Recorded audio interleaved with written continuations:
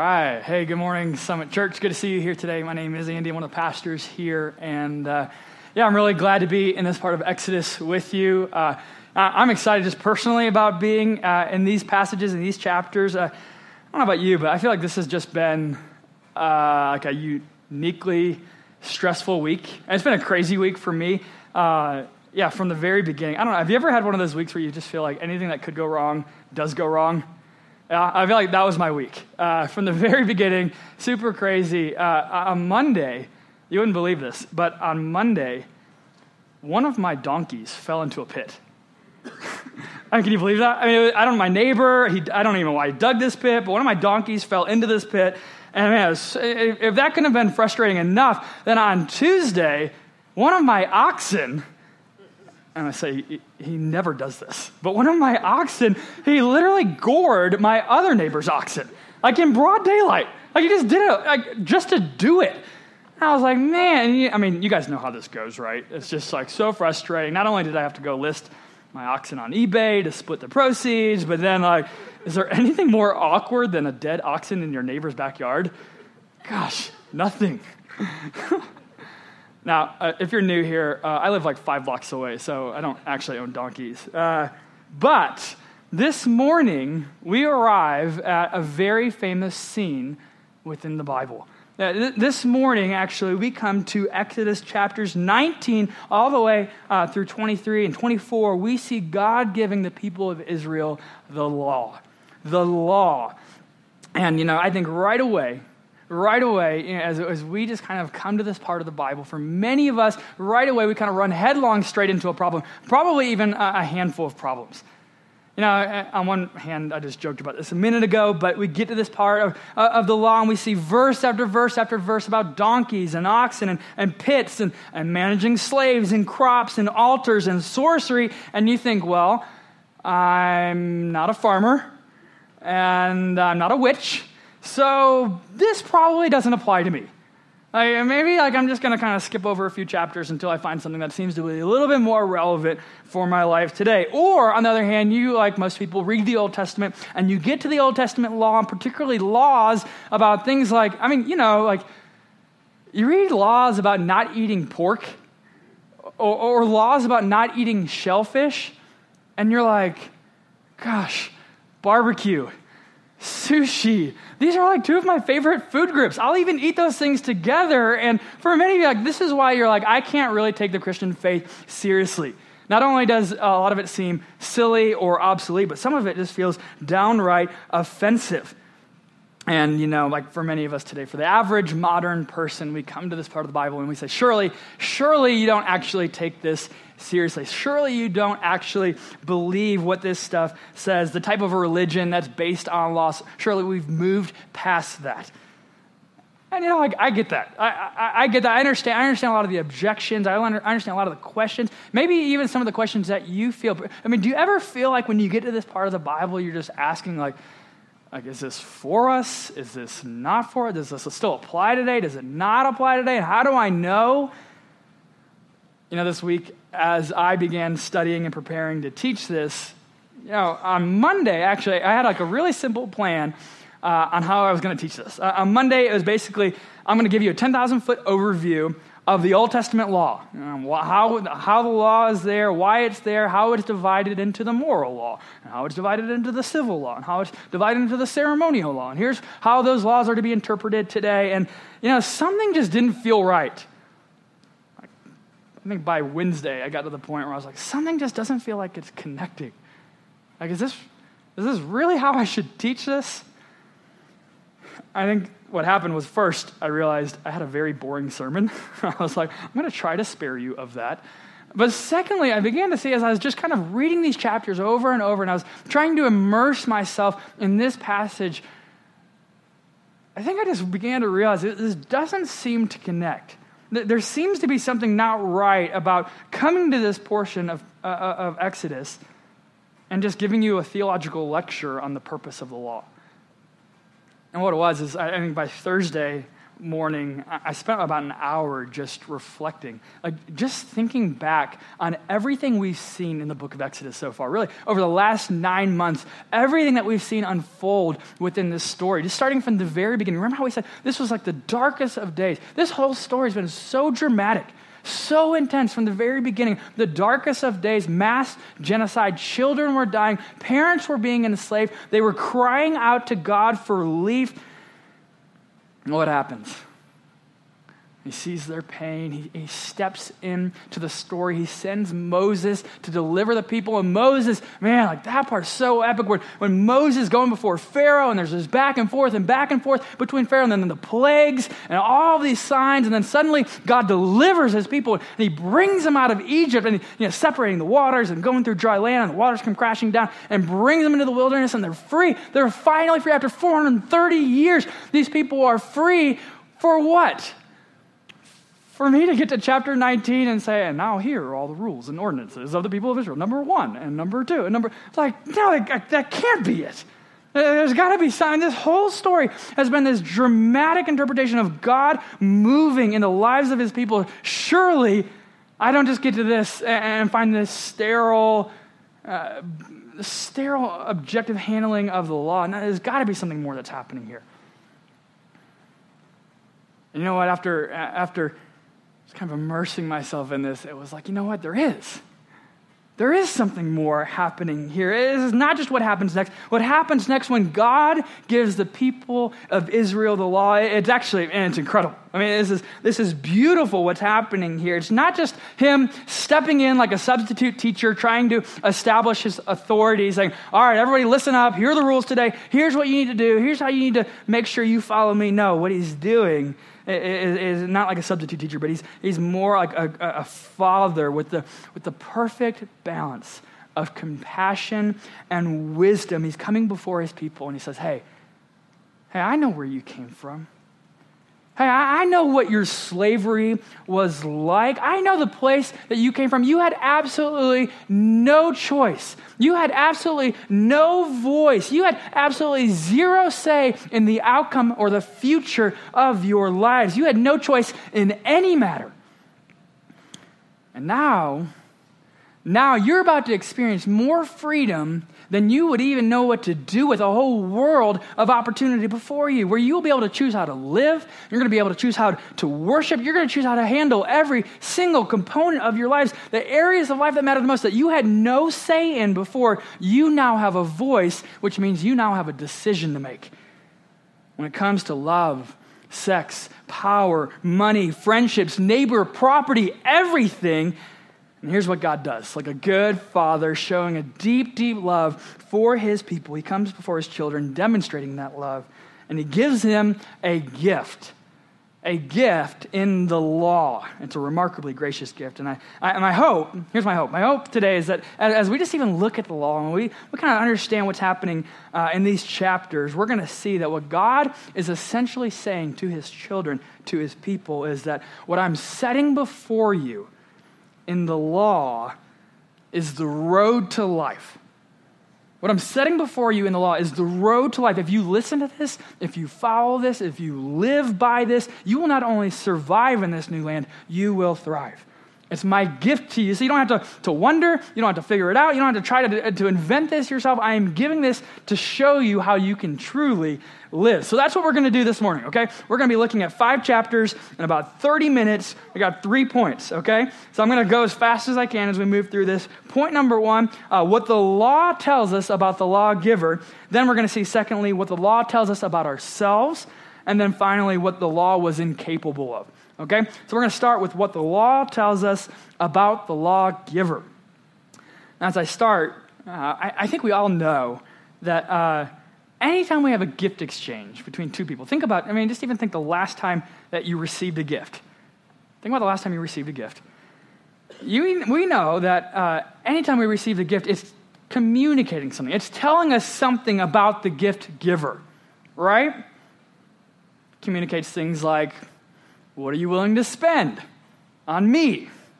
Like, how much am I worth to you?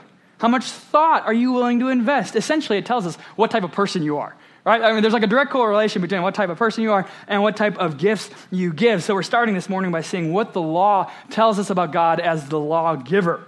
First, his motivation. His motivation. Let's start by looking at verse 4 in chapter 19. Verse 4 in chapter 19. We're going to kind of camp out here in this portion of chapter 19 for the majority of our time this morning. Next week, just so you have a heads up on where we're going, we're going to spend actually 2 weeks in chapter 20 looking at the Ten Commandments, so I'm excited about that. This morning, though, we're going to look a lot at chapter 19. This is incredible. Look what God is speaking to Moses on the mountain. Look what he says, verse 4. You yourselves have seen what I did to the Egyptians, and how I bore you on eagle's wings and brought you to myself. Now, therefore, if you will indeed obey my voice and keep my covenant, stop. You notice what happened there? You notice the order of events, what came first and then what came second? He says, I bore you. I carried you like an eagle. It's a beautiful picture, like an eagle swooping down and rescuing them. In fact, look at the verbs in this sentence. I think I underlined them there for you so you can see. Yeah, you yourselves have seen what I did to the Egyptians and how I bore you on eagle's wings, how I brought you to myself. What did Israel contribute to their salvation? What did they contribute to their deliverance? Did they fight their way out? Did they run out? Did they even walk out? No, he carried them out. They contributed absolutely nothing to their deliverance and salvation. What's the point? God says, I've already saved you. I've carried you on eagle's wings to myself. Now obey.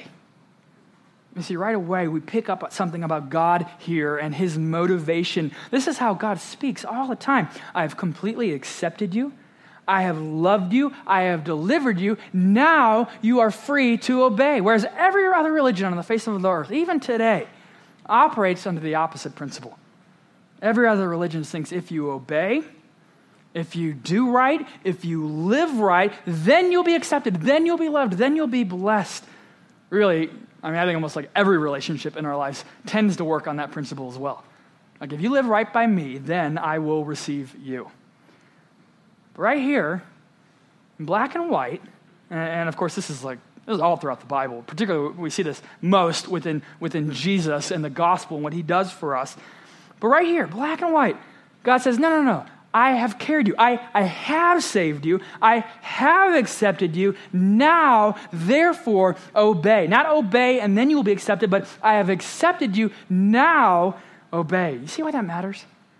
I mean, you start to see God's motivation here. He's not trying to earn our love or make us earn his. It's already been given. Isn't that amazing? God doesn't give them the law and then deliver them. He delivers them and then gives them the law. The law is just confirming an existing relationship, not establishing a new one. And that means God's motivation here. God's motivation, the reason why he's doing this and giving us the law, it can't be to earn our love or to make us earn his. That's already been established. It's much more. His motivation, his deepest desire here is to make us into his treasured possession. His treasured possession. I know that's kind of a weird phrase. We don't use that often, but it actually kind of helps lead into the second thing that we learn about the lawgiver, and that is his character. His character. Look again at verse 5. Verse 5, it says, if you obey my voice and you keep my covenant, you shall be my treasured possession among all peoples. Now, that's kind of a strange phrase, right? Like, we're not typically using treasured possession in our normal vocabulary. What does that mean? Let me see if I can illustrate. When you fall in love with somebody, like when you truly fall in love with somebody, what happens? There's like this process, right? At first, you kind of start, it's like, just jump right in. But there's a little bit of I'm trying to feel this out a little bit. I'm trying to figure out how I feel towards you. I'm trying to learn a little bit. But then as that love deepens, as that love grows, as that infatuation really begins to take depth there, what happens? There's some research that's going on, right? Not like creepy research, not like background check stuff. But I'm saying there's research, there's some investigating that's going on. I'm trying to learn, what is it that you love?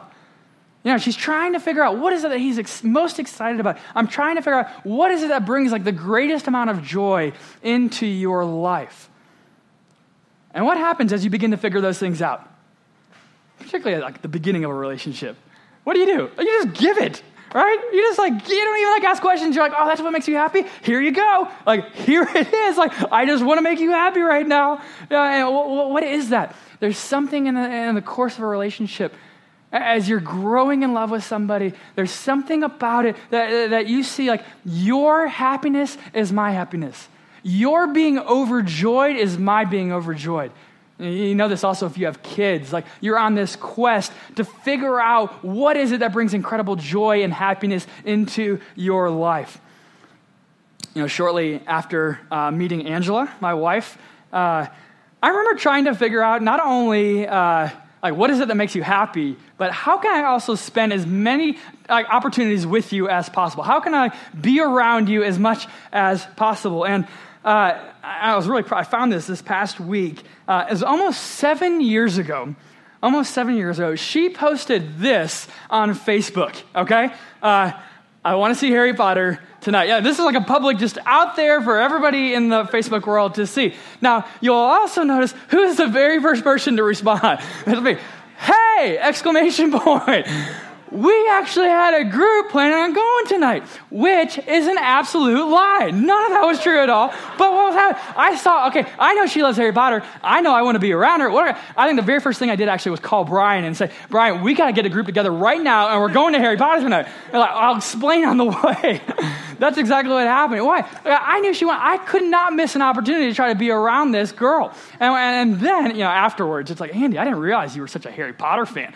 It's yeah, I love Harry Potter. First one, love it. Second one, love it. This is the seventh. Yeah, the seventh one, absolutely love it. This is great. Can't wait for the next one. I love Harry Potter.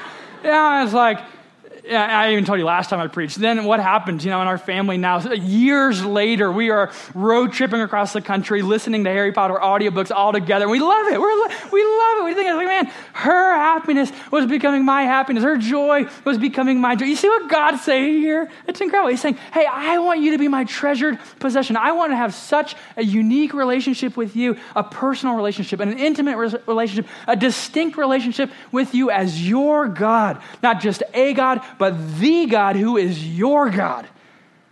And you already know my character. It's not you're being set up on a blind date here. No, what is everything we've already seen him do? In Exodus, I've listened to your deepest needs of your heart. I heard you crying out in your misery. I found you in your oppression. I met you in your slavery, and I came to you. I saved you. I rescued you. I delivered you. And now, if you want my happiness to be your happiness, if you want my joy to be your joy, if you want to understand what delights me, here's the law. Here's the law. Look at the law and see my character. See what I delight in. I delight in honesty. I delight in integrity. I delight in justice. I delight in love. I delight in your delight. And this is how you now live delighted in me. That's what the law is all about. You find your happiness in my happiness, and you do that by obeying the law. And then you'll become my treasure, my prized possession, my bride, words that he'll later use to describe this relationship. It's amazing. The law describes to us the lawgiver. First is motivation, to make us his treasured possession, but then secondly, his character, the God who sees our greatest need. He steps in, he saves us, he delivers us. Now, secondly, this morning, what does the law tell us about ourselves? What does the law tell us about ourselves? Again, we know that every gift exchange tells us something not only about the gift giver, it also tells us something about ourselves as recipients, right?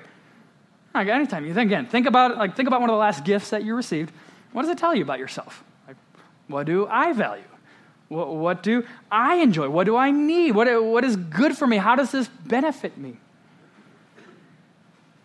So secondly, what the law tells us about ourselves. First, what we most long for. What we most long for. If you look back at verse 5, look at verse 5 with me. It says, now therefore, if you will indeed obey my voice and keep my covenant, you shall be my treasured possession. Again, this is motivation here. Treasured possession among all peoples, for all the earth is mine. Verse 6, don't miss this. Verse 6, and you shall be to me a kingdom of priests and a holy nation. And when God says you're going to be a holy nation, what he's basically saying is you're going to become a radically new community. Holy means distinct, set apart, separate. Again, we have to keep remembering the context, keep remembering what's going on in the story of the Exodus. By the time God gave the people of Israel the law, it's kind of hard for us to imagine this, but they're basically just a nation of slaves. Like they had no law. There was prior to this, no law whatsoever at all. The only thing that they had known for the last few hundred years was do what your master tells you to do. Slaves. And so now, all of a sudden, Israel is, in many ways, like a college freshman being dropped off at the dorm for the very first week of school. It's like overnight this happens, right? And one moment, he was a slave, and then all of a sudden, all this newfound freedom. I can do whatever we want. I can do whatever I want right now. And God, I feel like this is an absolutely terrible illustration, but God is kind of like the RA who steps in. God, you are much more powerful than an RA. But God, he kind of comes in and he's just like, hey, before you go off and make some wildly bad decisions that are going to totally wreck the future of your time here, we need to talk. Here are some ground rules. Here are some guidelines to live by. He's saying, hey, you remember where you came from?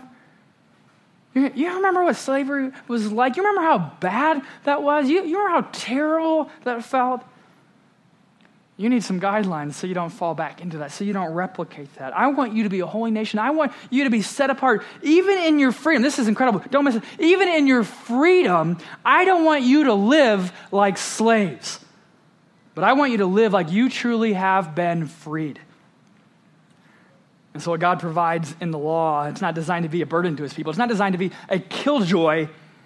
No, this is a gift that will actually answer their deepest longings for freedom in nearly every area of life. That's what the law is all about, answering our deepest longings for freedom in nearly every area of life. It's an outline for a fundamentally different, radically transformed human community. It takes nearly every area of life, sex, love, money, power, possessions, all of this, and shows us how to view these parts of our lives as people who have been freed.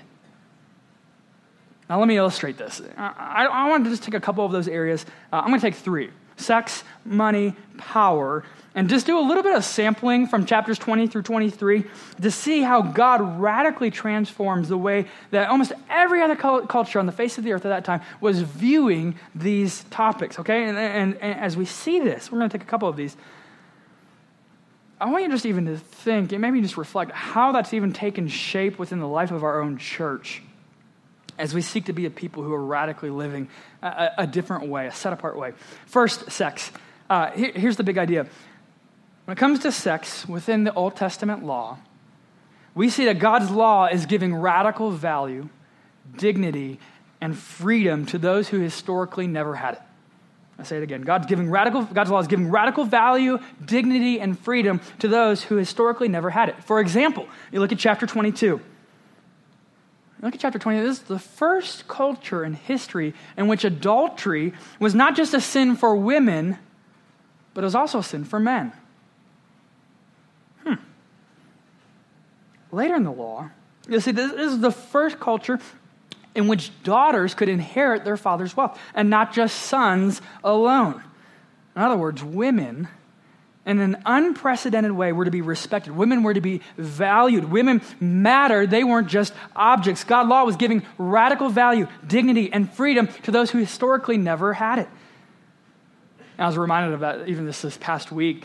You may have seen last Wednesday, Hugh Hefner, founder of Playboy magazine, passed away. It was one of the most popular trending topics on Twitter this past week, all over the world.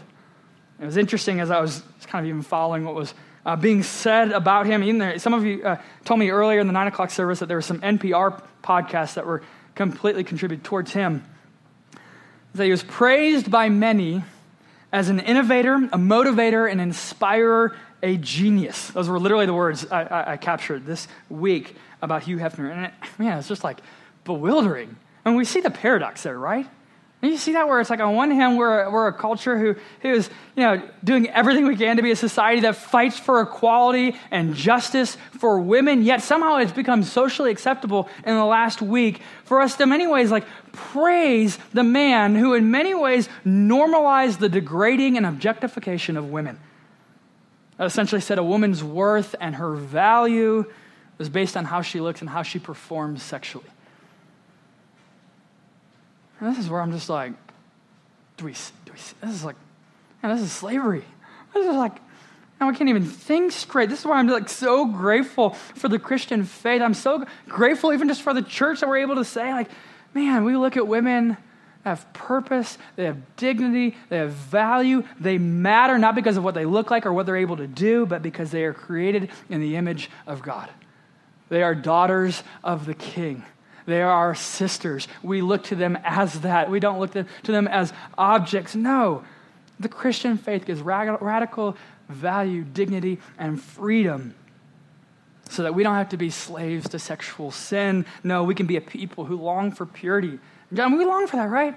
We hear that. We think I long to live in the type of the world where I'm not a slave to sexual sin. Many of us can tell stories right now. We can all tell stories of I wish this part of my story didn't include this part. When it comes to sexual sin, when it comes to slavery, we feel there. We all can tell the story of I long for freedom here. I long for the life where I don't have to be enslaved to this. That's what the law of God was beginning to provide and show. Secondly, money. Money. Here's God's law promotes radical generosity in place of self-indulgence. God's law promotes radical generosity in place of self-indulgence. You study the law of God, it actually has quite a bit to say about money.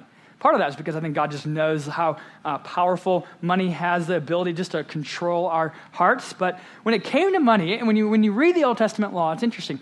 Every Israelite, by the standards of the Old Testament law, was required at minimum to give away 10% of their income each year. Share it with the community, share it with the church, share it with the priest, share it with the poor. But on every third year, there was an additional offering made to really help the poor. And so if you prorated it, this is interesting, if you prorated it, each year every Israelite was required to give away about 24% of their income, not just 10%, but 24%, which is almost a quarter of their annual income. They're just giving it away. Why? Well, it's like God was saying, hey, remember when you were in slavery? You had absolutely nothing. Yet I sustained you. I took care of you. Now that you have something, don't be enslaved by that. Now that you have something, don't let it rule over you. And the best way for you to remember that I will continue to provide for you, is by being radically generous with what you've been given. Now, rather than kind of just doing the normal thing where you spend 100% of your income on yourself, I want you to give away what looks like an absurd amount of money. And in doing that, you're actually going to be more free. And that's the very reason why even today, we encourage you here at the Summit Church, if you're a member of the Summit, to look at what God has entrusted you with, to look at the money that you've been given, and to say, how can I be radically, sacrificially, financially generous with what God has given me? How can I not spend 100% of my money, or like the typical American way, spend 105% of the money on myself, but how can I be radically generous with what God has been given me? A lot of us know what it's like to feel enslaved when it comes to money. It's a terrible feeling, right? We hate that. Our lives and the futures are all kind of dictated about finances. And God's saying, no, there's a better way. A way that you can live in freedom here when it comes to your money. And it's through radical generosity. We'll do one more. Power. Power. Here we see God's law demands that radical love be shown to the vulnerable. God's law demands that radical love be shown to the vulnerable. Aliens, immigrants, racial outsiders, all who are at great risk of being exploited. The law says in chapter 22, again, if these people are among you, give them all the rights and all the privileges that you have yourselves. Why? God continues to say, you remember what it was like to be slaves in Egypt. don't return to that. Don't even try to replicate that. You see, there's no society like this in all of the world. This was completely unique, utterly different. The law was displaying their deep longing for a life of freedom. It was setting them up to be this radically unique counterculture, a community of people that looked at every aspect of their lives in a unique, set apart, a holy way. But here's the reality. And this is kind of what brings us to our third and final point this morning. What the law was incapable of doing. What the law was incapable of doing. You see, the law, while it does on one hand show us the character of God, our lawgiver, and it also shows us what we must long for, a life of freedom. And while the law is a good and gracious gift, it had its limitations. Okay, it had its limitations here. You see, you read the law, you read command after command after command about this is how to live, and this is how to worship, and this is how to treat your neighbor, and this is how to love your spouse, and this is how to care for your children, and this is how to handle your money, and this is how to manage your property. All of these laws, and on and on and on and on. But there's one glaring problem when we read through this. And that is that the law can show you what a life of freedom looks like, but it can't make your heart obey. The law can show you what a life of freedom looks like, but it can't make your heart obey. Now, that's why historically, the law of God has always been recognized as an irreplaceable tool for showing us what it is that our hearts really love. You read through these chapters, you see command after command after command, and you just begin to notice, there's no way I can keep every one of these. Like, how is that possible? I can't love unconditionally all the time. I can't be radically generous in every single moment. I can't be the perfect parent, perfect husband, perfect friend, perfect church member without fail all the time. You see, the law, it's like this mirror. You look in the mirror, and the mirror shows you the dirt on your face, but it can't do anything to take the dirt off. In other words, we look at the law, and we see the condition of our hearts, but the law can't do anything to change us. It's incapable of doing that. That's why you get to verse 8 here. Verse 8, I love it. It's really comical, actually. After Moses delivers all the law that God had given him, all the commands, he gives to all the people. Look what it says in verse 8. All the people answered together and all said, what do they say? All that the Lord has spoken, we will do. Nope. That's not going to happen. I mean, that's just like me writing on Angela's Facebook wall, hey, we already have a group going tonight. It's not true. It's not possible. That's just not what happens. You know what the good news is here, though? You know the good news here? It's here that we see the beauty of the Christian gospel so clearly. It's amazing. You see, we look at the law. We see what it demands. We see how we're able just to confess. There's no way I can perfectly keep this.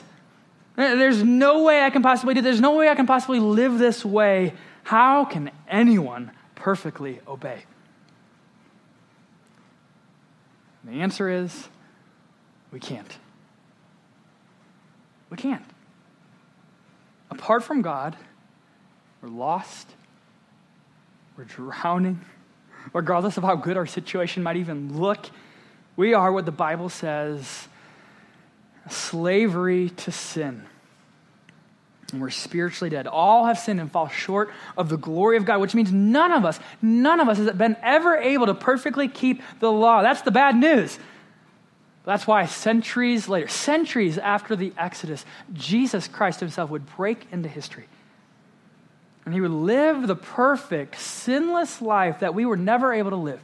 He would perfectly keep every command, satisfying the demands of the law on our behalf. He lived a perfect life, free from sin. And then he would go to the cross, and he would die in our place for our sin. He would give his life as a sacrifice. Again, remembering in the Old Testament, every sacrifice that would happen, we'll see this in the law in the coming weeks, but every sacrifice to atone for our sin, week in and week out and week in and out. How do you get right before God? You have to sacrifice. There has to be the shedding of blood. And Jesus steps into history and he says, what the law foreshadowed, I'm going to fulfill. What the law was incapable of ever doing for you. The law could show you what a life of freedom begins to look like, but it doesn't have the power to actually bring that to fruition. In order for that to happen, you need the perfect Savior to come. That's exactly what Jesus would do. He would step into history and he would perfectly fulfill the law. He would live the life that we were incapable of living. And then he would die the death on a cross for our sin. He's literally dying for lawbreakers like me and lawbreakers like you. Why? So that we could experience the transforming love and forgiveness of God. We could be restored back to a relationship with God. That we could be a people now, not just individuals, but we could become a people who understand what it is like to walk in freedom. To live out the very things that the law foreshadowed. In Jesus Christ, we now have the opportunity to actually live in freedom. That's why the law exists. That's why the law is so beautiful. It begins to point us to Jesus. It begins to show us, here's what life in Christ will look like. And if you follow it, if you obey it, if you understand what God saves you, in order then to bring you into this relationship, you will experience the remarkably transforming, saving grace of Christ in no other way. Let's pray. God, we thank you for your law. And this morning, even as we just be honest, I think we come to this portion of your Bible and it's easy for us to be frustrated. It's easy for us to feel confused. It's easy for us just to not even know what to do with your scripture. God, I pray that you would just, maybe in many ways, just give us the humility to be able to see this. When we look at the law, to be able to see you. To be able to see your character, to be able to see what you delight in. To understand even what it looks like for us today to faithfully follow you, Jesus. God, I pray for the man or woman here today who just, maybe even still operates their lives under the assumption that if they obey, if they work hard enough, that they're able to earn somehow your love. God, I just pray that would just be exposed within our hearts. You've demonstrated clearly on the cross, through Jesus dying for our sin, that you loved us, you've accepted us, you have saved us, you literally have delivered us out of slavery so that we can be your treasured possession. And God, you still are in the business of transforming us, changing us to become more like you. God, I just pray that we would believe that this morning. I pray that we would walk in that. I pray that we would be the type of people who are pursuing freedom because you have set us free. So God, this morning I pray we walk in that. We receive that, and God, we give you all of the glory for doing that. And it's in your name that we pray this. Amen.